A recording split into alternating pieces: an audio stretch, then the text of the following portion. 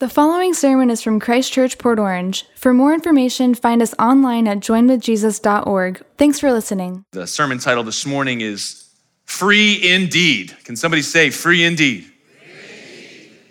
And that's going to come from John chapter 8 and verse 36. But before I read these few words of Jesus that culminate in this phrase, I want to read to you one of the accounts from John's gospel, one of the four accounts of the resurrection of Jesus. Here's what it says. This is John 20, 1 through 9 in the English Standard Version. It says, "Now, on the first day of the week, Mary Magdalene came to the tomb early while it was still dark and saw that the stone had been taken away from the tomb. So she ran and went to Simon Peter and the other disciple, the one whom Jesus loved," which is John's designation for himself. So whenever John's talking about himself in his gospel, he calls himself the disciple whom Jesus loved. Isn't that beautiful? And also, I don't know if you know this or not, but there are really funny lines in the Bible. And if you don't know the Bible's funny and you read it not funny, it will not be funny. It will not be funny at all. But if you know it's funny, when you get there, you're like, now that is funny. And John does a funny right here. So John's got a little rivalry with Peter. And so you think about this, John, who's writing one of the four gospels, like inspired word of God, chooses this means to point out to the fact that he is a faster runner than Peter for the world to know, okay? And if that's not funny, I don't know what's funny. So she comes and says to them, "They have taken the Lord out of the tomb. We do not know where they have laid him." Verse 3, "So Peter went out with the other disciple, and they were going toward the tomb. Both of them were running together, but the other disciple outran Peter and reached the tomb first. And stooping to look in, he saw the linen clothes lying there, but he did not go in. Then Simon Peter came, following him, and went into the tomb. He saw the linen cloths lying there, and the face cloth, which had been on Jesus' head, not lying with the linen cloths, but folded up in a place by itself. And the other disciple, who had reached the tomb first,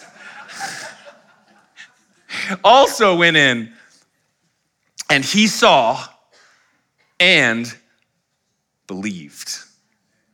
For as of yet, they did not understand the scripture that he must rise from the dead." Now, we're very familiar with the resurrection of Jesus in our day and age. The disciples did not see that coming. But they had every indication throughout the Old Testament and in the prophetic sense and in the words of Jesus. I mean, he literally said it a bunch of times, but he also implied it here in John 8, which is where I want to focus our attention. John 8, 31 to 36. This is Jesus speaking to those Jews who had heard his words, believed in him, and started to follow him. This is before, obviously, his betrayal and execution and resurrection. John 8, 31. "So Jesus said to the Jews who had believed him, 'If you abide in my word,'" that is, if you stay close to me and listen to the things that I say, and if they go into your heart and mind and you hang on to them, if you abide in my word, you are truly my disciples. So you are listening to obey. You are listening to receive and to follow. And if you do that, you will know the truth, and the truth will set you free. And some of us say, amen. But the disciples said, what's she talking about, Jesus? They said, "We are the offspring of Abraham and have never been enslaved to anyone. How is it that you say you will become free? Explain yourself," right? Verse 34, Jesus answered them, "Truly, truly, I say to you, everyone who practices sin is a slave to sin." And a sin is anything that is outside of the perfectly crafted boundaries that God has given to us in his word. His definition of what is good and his definition of what is evil. When you believe God and trust God and obey God, then that is righteousness. When you disobey God, distrust God, and you go outside of the parameters that he has set for us, that is sin. And guess what? All have sinned and fallen short of the glory of God. That's why Jesus has come. And so he says, anyone who practices those things is a slave to those things. So we're not talking about physical slavery here. We're talking about spiritual slavery, spiritual bondage. Listen, the slave does not remain in the house forever. The son remains forever. So if the son sets you free, you will be free indeed. Do you see it?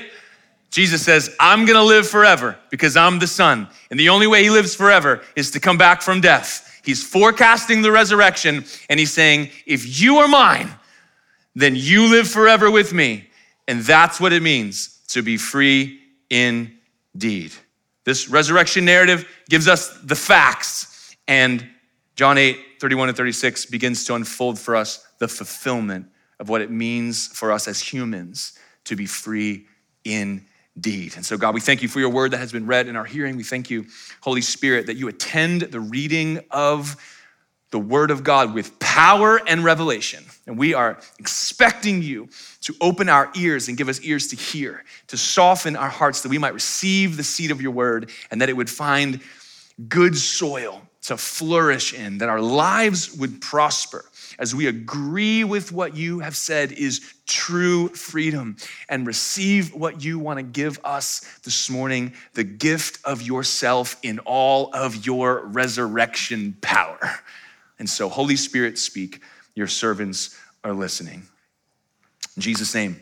And everybody said, I was contemplating the concept of freedom, and I was thinking about times in my life when I felt the most free.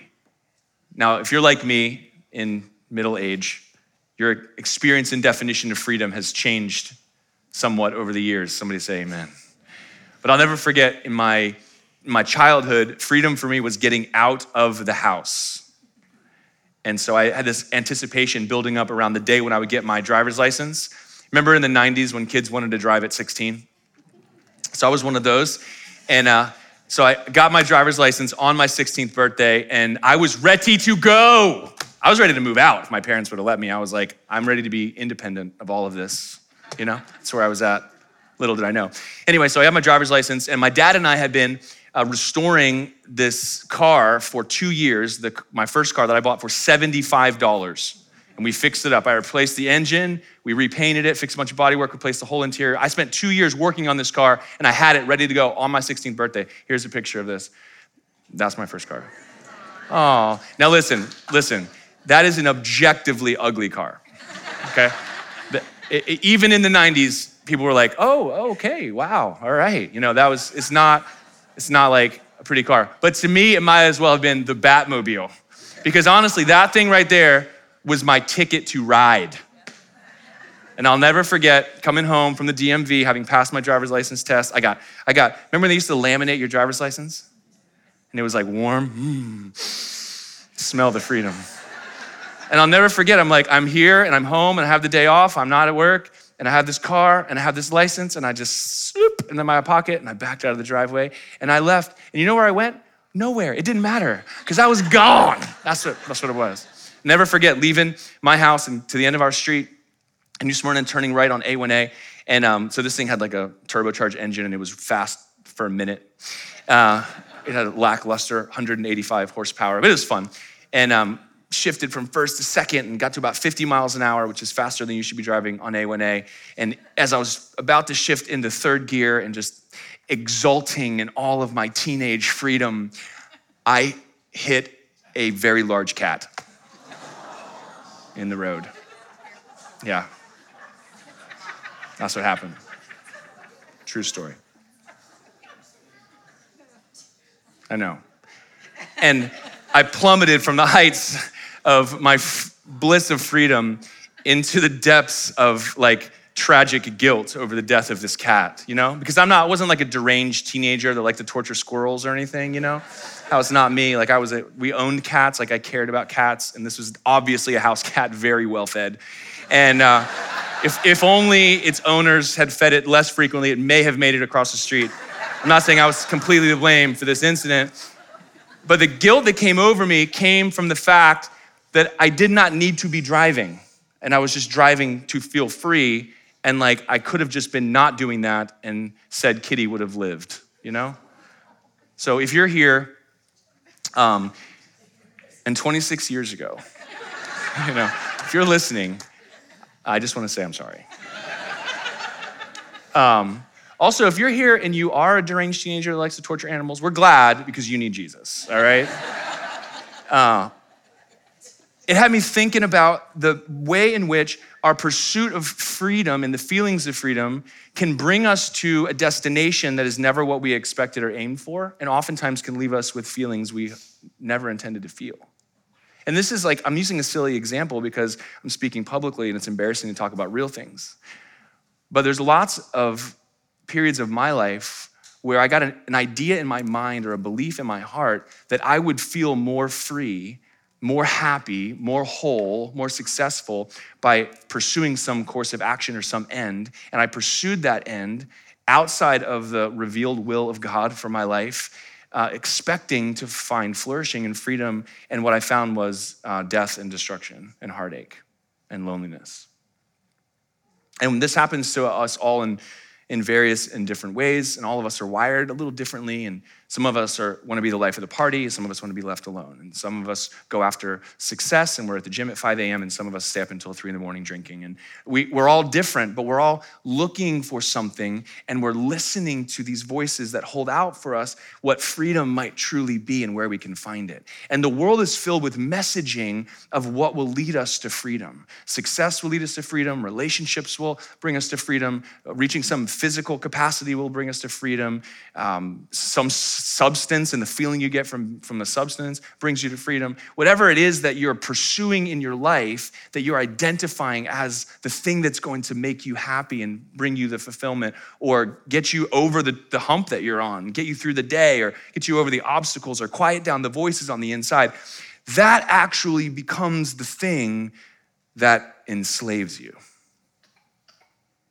I don't know what your many definitions of freedom are, and there are many in our culture. In fact, when someone uses the word freedom, you ought to stop and go, what exactly are you talking about?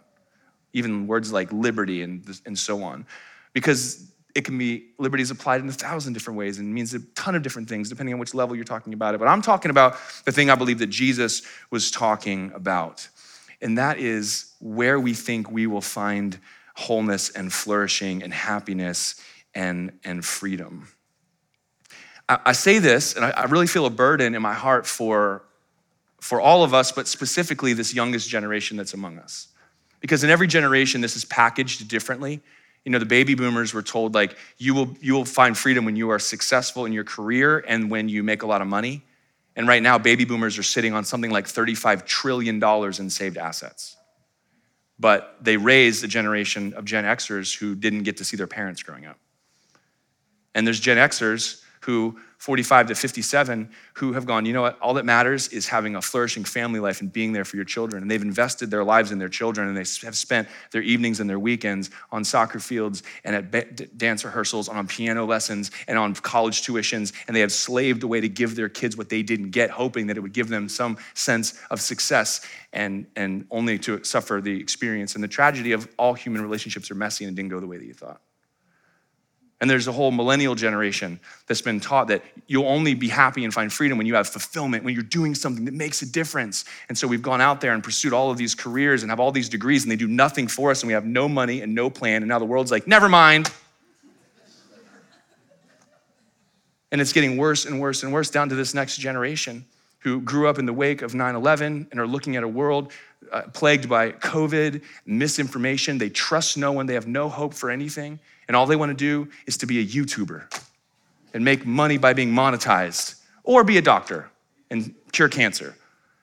And so here we have all of these different messages that are appealing to this inner sense in every human for this spirit of freedom and flourishing and success. And the messaging's different, but the reality is the same, that except for God's definition of freedom and God's definition of success and God's definition of flourishing, everything else essentially is a trap door that leads you into a prison of your own making.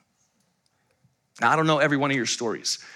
There's the obvious things that get us trapped, things like addiction, bitterness, unforgiveness, cynicism. There's some of the common ways that we find ourselves on lockdown and isolated and hurting, and things that we need to be set free from.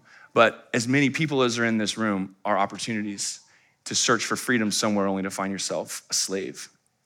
Jesus said this clearly, Matthew 6:24, talking about money. He just said, you can't serve two masters. You'll either hate one and love the other, or you'll be devoted to the one and despise the other. You can't serve God and money. If you're gonna pursue money and that's gonna be the thing that tells you whether you're being successful or not, you can't serve God, because a lot of times God will be like, give me all your money, or be generous this way. And you're like, I can't, I'm saving that for me. So you have to choose. Jesus says this clearly. 2 Peter 2:19, Peter's talking about false teachers that come in to say, here's the way to real freedom. It's this asceticism or this religiosity or this theology. He says they promise freedom, but they themselves are slaves of corruption. For whatever overcomes a person, to that he is enslaved. And if you've ever been addicted to anything, you know at some point you want to stop and you can't. And now you have a real problem, because the thing that once made you feel great now is the thing that's destroying your life, and it now owns you. Galatians 5:1 warns even believers with genuine faith in Jesus. For freedom, Christ has set us free. Stand firm, therefore, and do not submit again to a yoke of slavery. And there's lots of offers that are nothing more than a yoke of slavery that promise one thing and lead you into a place of darkness. This can be centered in yourself and fleshly desires, starts with indulgence and leads to addiction and wrecked relationships and major life losses. This can be just with your eyes on your own life and your future, which leads you to a place of just being gripped by fear of every bad thing that can happen. You become a controlling person, paralyzed by what could go wrong, terrified of change, maybe small-minded, hateful of other people who seem to be a threat, nostalgic about the past and the good old days, defensive. You can get focused on what other people think of you, how many followers you have, how well-liked you are, how you stack up to other people, which only ends up leading you to project a better version of yourself. You know, go look at your Facebook picture. How real is that? You project this version of you, which really is a small form of deceit. And this kind of leads into you kind of like pushing a version of you that's not the real you, that's the better version of you. And now you've created a false self, which distances you from people. And now everyone else is just someone to compare yourself to. And now you're objectifying people, which turns you into a gossip, makes you afraid and insecure. Some people are here just fixed on the past. There is actually no freedom for you.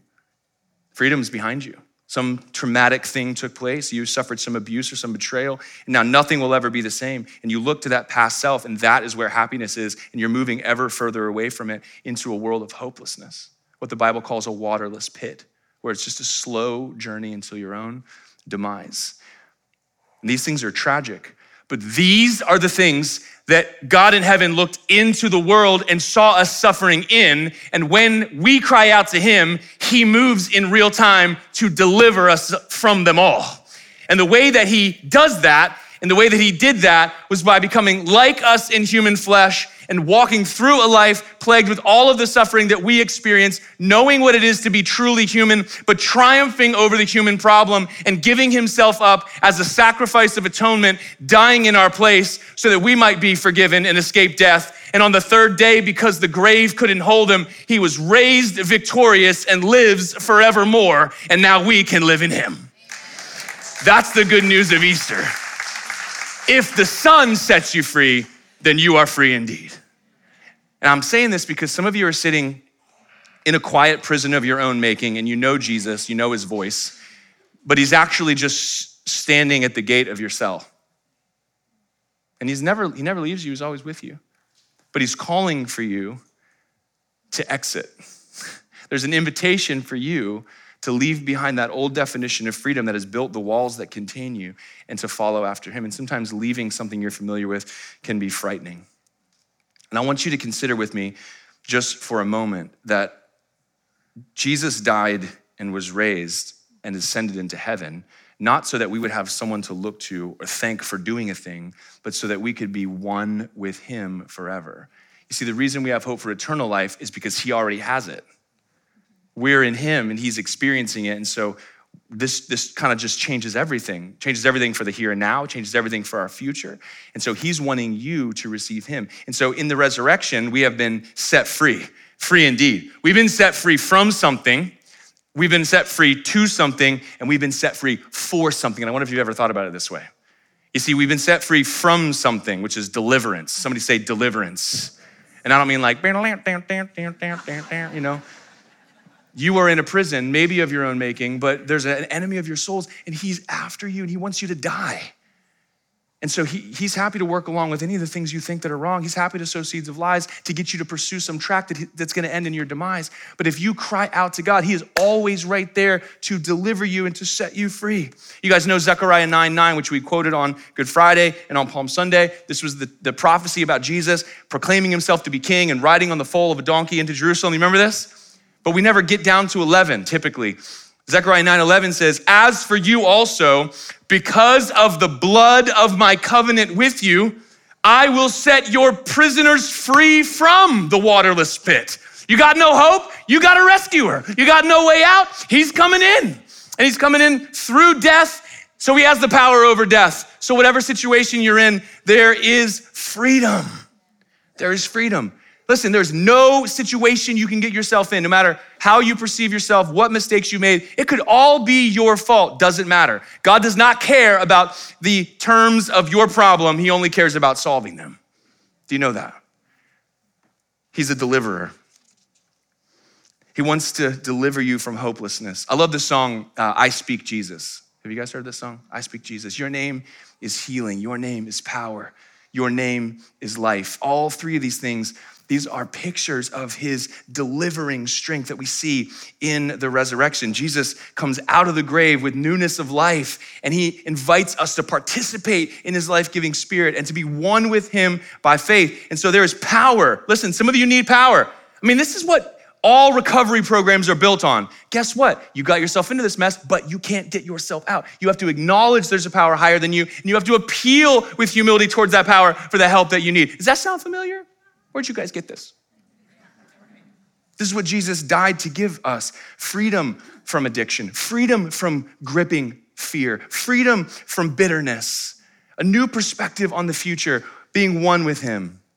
His name is power. His name is also healing. There's healing in his name. When you turn to Jesus, call out to Jesus, he comes to save you. He delivers you, and he gives you freedom from abuse. Listen, yes, a terrible thing happened to you, and that was evil, and it's okay and good to call it evil. But you have a healer, a healer. It is not that you can't go backwards. It's that in Jesus, you can go forward. Do you understand this? Listen, if you come to know Jesus as the healer, it will make sense to you when people who have recovered from abuse can say to you, I wouldn't trade it or change it. What? It was awful. Why would you not change it or trade it? Because I've come to know my healer in the middle of it. There is healing for you. There is power for you. He can overcome sickness and depression and relational conflict. There's nothing he can't heal. And his name is life. His name is life. Listen, all pursuit of earthly freedom, all appeals for what's truly success. All of these things are wrapped up in what we are looking for, and that's life. We want to live. We want to live as long as possible and as full as possible. But that's what Jesus came to give you. Do you not know this? He said, I came that you would have life to the fullest, abundant life. There's so many misleading representations religiously, non-Christian, kind of traditional religion. There's a new religion, a new kind of neo-Marxism that's just appealing to everybody, that everything's against you and the systems are all bad and burn it all down. That's when you'll be free. No, that's when there will be chaos. And the only option will be for you to be ruled and oppressed. And then you will need a deliverer. Do you understand?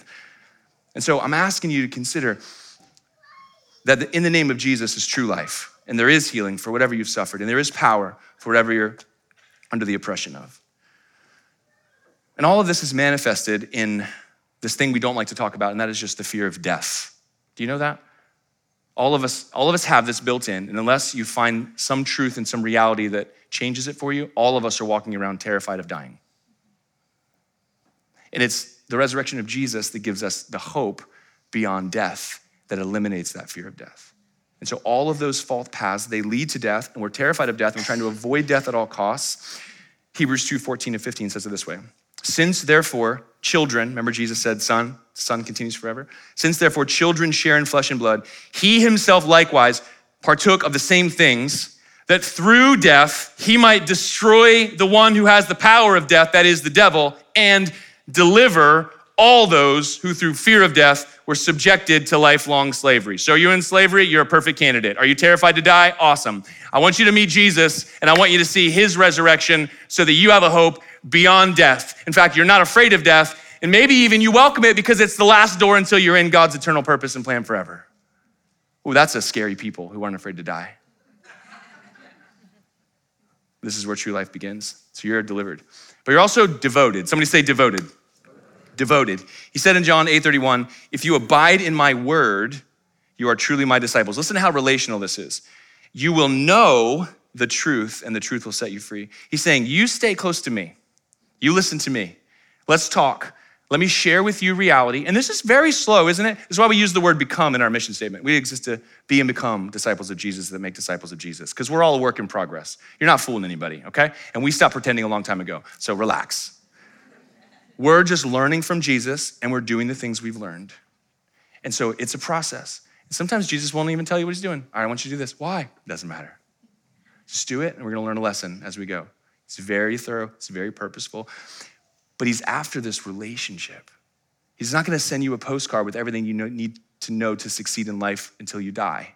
He's gonna invite you into a relationship and every single day walk with you through prayer and devotion and faithfulness and reading the scriptures and hearing the Holy Spirit and walking through difficult circumstances and not knowing what to do and experiencing his deliverance over and over and over again. He's after you to have a close relationship with him. He wants you to be devoted to him because he's already devoted to you.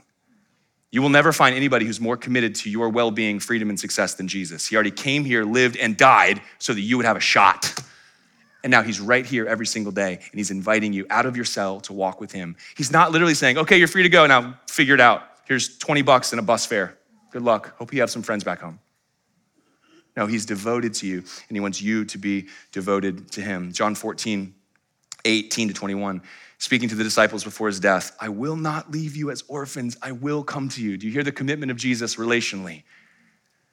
Yet a little while and the world will see me no more, but you will see me. And because I live, you also will live. In that day, you will know that I am in my Father and you in me and I in you. You are now connected to the creator and covenant maker of the universe. You have life in his name. He is your source. There is power and wholeness and deliverance, but there's also a relationship that you have something to devote your life to, and it's the one who's devoted to you. And we need this. We need this because there's just a religious spirit, a false gospel that basically says, listen, you trust Jesus, you pray the prayer, you're good to go, and it doesn't matter what happens between now and when you die. Grace says it doesn't matter. None of those things matter. And then there's lots of other messaging. You do you. Well, let's see, where did that get you? But Peter says it this way in 1 Peter 2:16. Live as people who are free, not using your freedom as a cover-up for evil, but living as slaves, servants of God. Whatever it is that you love, that is the thing that becomes your master. And Jesus is saying, hey, guess what? You should love me. I love you, you love me, and watch where this takes you. Listen, let me just be vulnerable with you for a second. Like many people who was raised in a Christian home, and my parents got saved when I was born, and they were a hot mess. I can say that now. My dad was in the first service, he's gone. They were just a disaster. My mom was like a witch, and my dad was a drug dealer when I was born. And God radically saved them. And then they started changing their life. And they're trying to raise us the best they possibly could with a bunch of bad habits and a bunch of things they needed to overcome and whatever teaching they could scrounge up at the time, which was scarce, and then do the best that they could to set us on a path towards success. And I believed the gospel when I was 8 years old. I asked God into my heart when I was 8 years old. I was baptized 8 years old. I mean, I only had to be dunked down like this much. It was that just little guy. And I believe that to be true. And I believe that was enough. If I had died, I would have been with Jesus instantly because that's all he's looking for is childlike sincerity of faith, right? Right? But by the time I was 18 years old, you know, after the whole cat incident, I was like, you know what, is this even real? This is dumb. All these people, I don't like these Jesus people. They are critical and rude and they treat me bad and I feel like I don't want to be around them. And the people I actually want to hang out with are terrible, awful humans who continue to get themselves arrested. Those are my friends. And that's where I'm in this state of confusion.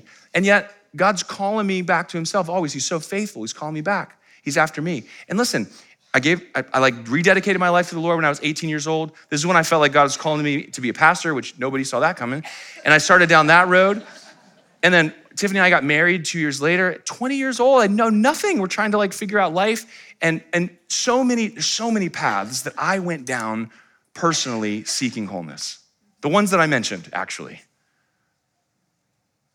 These are not me projecting what your problems may be. Speaking from personal experience. What people thought about me. How did I project myself? How was I perceived? Creating a false sense of self. This is the me I want you to love. You know how you feel though when you're projecting a version of you that you want everyone to love? Like no one loves you because no one knows you. No one can get into a relationship with you. And so your mind is plagued.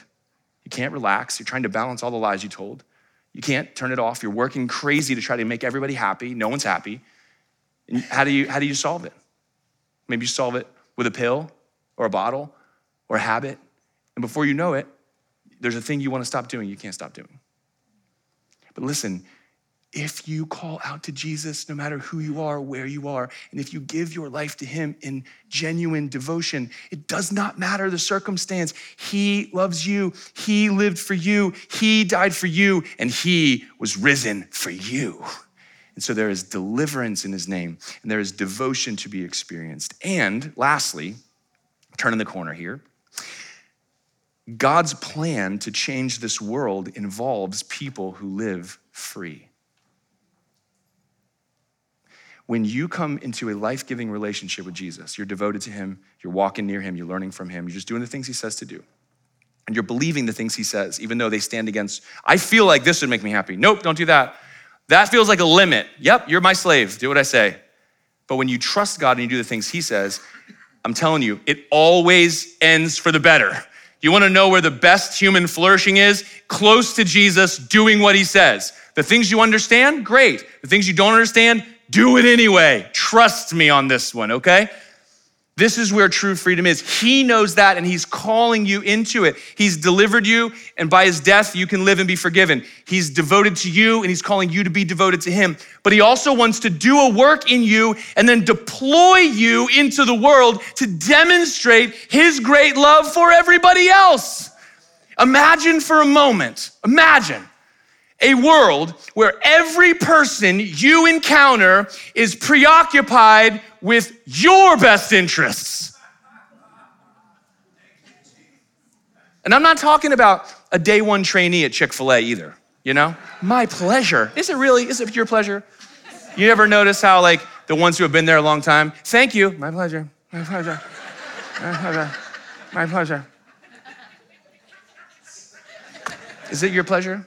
No, I'm talking about a world where every human that you stand next to is looking to make your day great and seeing you and valuing you no matter what you look like, where you came from, or what you've done, what kind of day you're having. Can you imagine that world? Yeah, it's called heaven. Do you see this?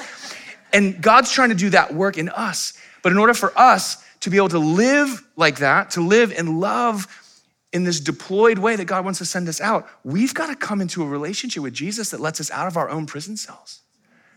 We've got to come to know him in a daily way that heals up our own wounds so we don't keep doing the same stupid stuff over and over again, hurting ourselves and others.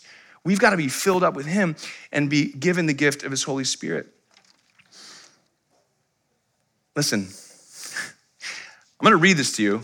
We got 3 minutes and 40 seconds. I'm gonna read this to you. This is just an excerpt from the back of Ephesians, which is just telling Christian people how they ought to live. Now, with what I just said to you in mind, listen to this. Now this I say and testify in the Lord, that you must no longer walk as the Gentiles do, the godless people who don't do anything God says, in the futility of their minds. They've bought all these lies, they're pursuing freedom elsewhere, they don't get it.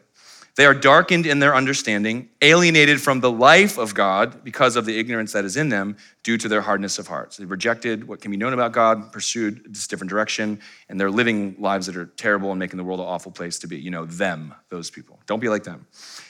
They have become callous and have given themselves up to sensuality, greedy to practice every kind of impurity. But that is not the way you learned Christ, assuming that you have heard about him and were taught in him as the truth is in Jesus. Listen, to put off your old self, which belongs to your former manner of life and is corrupt through deceitful desires, and to be renewed in the spirit of your minds. And this requires the devotion that God's after. And to put on the new self, created after the likeness of God in true righteousness and holiness. And this requires faith because it's a gift from God. He starts putting it on you right away, no matter what you're like. Therefore, having put away falsehood, let each of you speak the truth with his neighbor. Wouldn't that be nice? Wouldn't it be easier to buy a used car if everyone tell the truth? We're members of one another. Be angry and do not sin. Do not let the sun go down on your anger. Can you imagine if there was just no more stonewalling? No more slammed doors and 3 days of quietness. And give no opportunity to the devil. He'd love to see us separated and hating each other.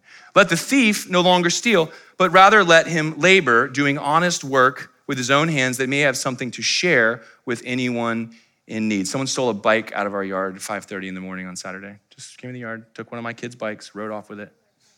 And that's just the world we live in. Wouldn't it be nice if I woke up and I found that he had just pulled all the weeds in my beds? I was walking by and I was just like, man, you guys don't take care of your yard at all. So I just pulled these weeds because I'm homeless and I have nothing else to do. So you're welcome. Let no corrupting talk come out of your mouths, but only what is good for building up as fits the occasion, that it may give grace to those who hear. Can you imagine if the only words people spoke were the ones that made everyone feel like, oh, I feel seen, loved, and valued. No more gossip, no more bullying, no more boasting, no more criticism, no more judgments. Do not grieve the Holy Spirit of God, by whom you were sealed for the day of redemption. Let all bitterness and wrath and anger and clamor and slander be put away from you, along with all malice. Be kind to one another, tenderhearted, forgiving one another as God in Christ forgave you. Therefore, being imitators of God, because this is what he's like, as beloved children, which Jesus died to make you, and walk in love as Christ loved us and gave himself up for us as a fragrant offering and a sacrifice to God. This is not that complicated. It's just impossible without Jesus. But because he is risen, because he lives, you live. And so will you be delivered? He's standing at your cell door. He's got the keys to death and Hades. There's nothing he can't save you from. He's inviting you to step into not an unknown world for you to figure it out. Scary, but to walk with him. He's never gonna leave your side. Will you walk out? Will you be delivered?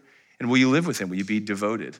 Because he's looking for a people who he can transform, that they might draw near and drink deep and live full and be sent out into the world to show that there's a different kind of humanity that God intends, and it's all centered around the person and work of Jesus. Amen?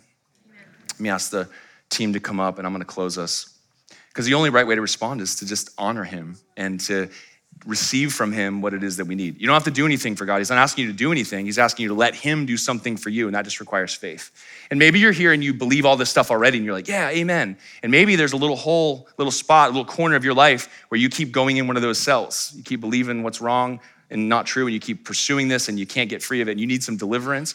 But I know there's some people who are here today, and you are here because it is Easter Sunday, and your grandmother will be furious if you are not at church today. And I just want to invite you to experience the only life that is full life, that is real life. To experience the only thing that actually gives you true freedom, and that is found in no other name than the name of Jesus. He's the only one who can fix your mess. He's the only one who can forgive your sins. He's the only one that can give you the power and the strength that you need to be healed and to be loved and to be who God made you to be. And so I'm gonna give you an opportunity. We have literally no room for you to come forward, but that's okay. All you need is a sincerity of heart and a willingness to say, I need you to rescue me. And listen, everyone who is in this room who is not gonna raise their hand in just a second is because they've already raised their hand, and maybe very recently. Do you know that? And so I'm gonna give you a chance just to, by show of hand, just say, yeah, I wanna be set free. And so if that's you, if God's moving in your heart and you wanna be set free to no longer be offended and bitter and unforgiving or jaded and cynical or judgmental or condescending or greedy or addicted, then I just wanna ask you to call out to Jesus and raise your hand with me. In 3 seconds, I'm gonna give you a countdown. 1, 2, 3, raise your hand.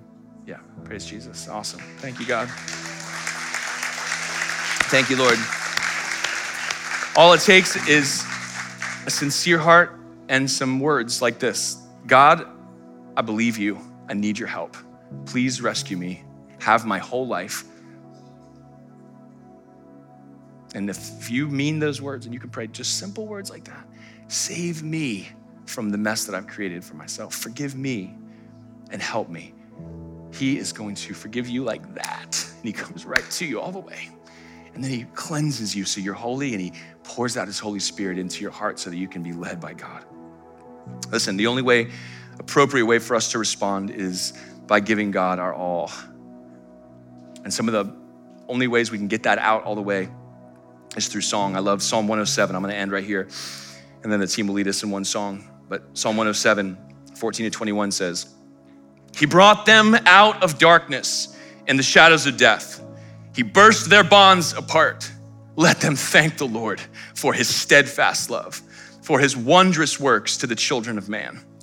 For he shatters the doors of bronze and cuts into the bars of iron. Some were fools through their sinful ways, and because of their iniquities suffered affliction. They loathed any kind of food, and they drew near to the gates of death. But then they cried to the Lord in their trouble, and he delivered them from their distress. He sent out his word and healed them and delivered them from their destruction. Let them thank the Lord for his steadfast love, for his wondrous works to the children of man. Amen and amen. God, we thank you. Lord, we thank you for your deliverance. God, it is finished, Jesus said from the cross. And on the third day, walked out of the grave. There has never been an event like it in history, and it's changed the world. But more importantly, it's changed my world. God, I thank you for your love and for the power of your deliverance. Thank you that you've called us not to be free and then to figure it out, but to be devoted and to follow after you, to learn from you. God, I pray that you would just put in each of us a burden for the vision of seeing a world filled with supernaturally transformed people who go out into the world every day to love the way that you love. God, we love you and we thank you for this miracle, and I just pray each of us would have the grace to receive it by faith. In Jesus' mighty name. And all God's people said, amen. Amen. Let's stand.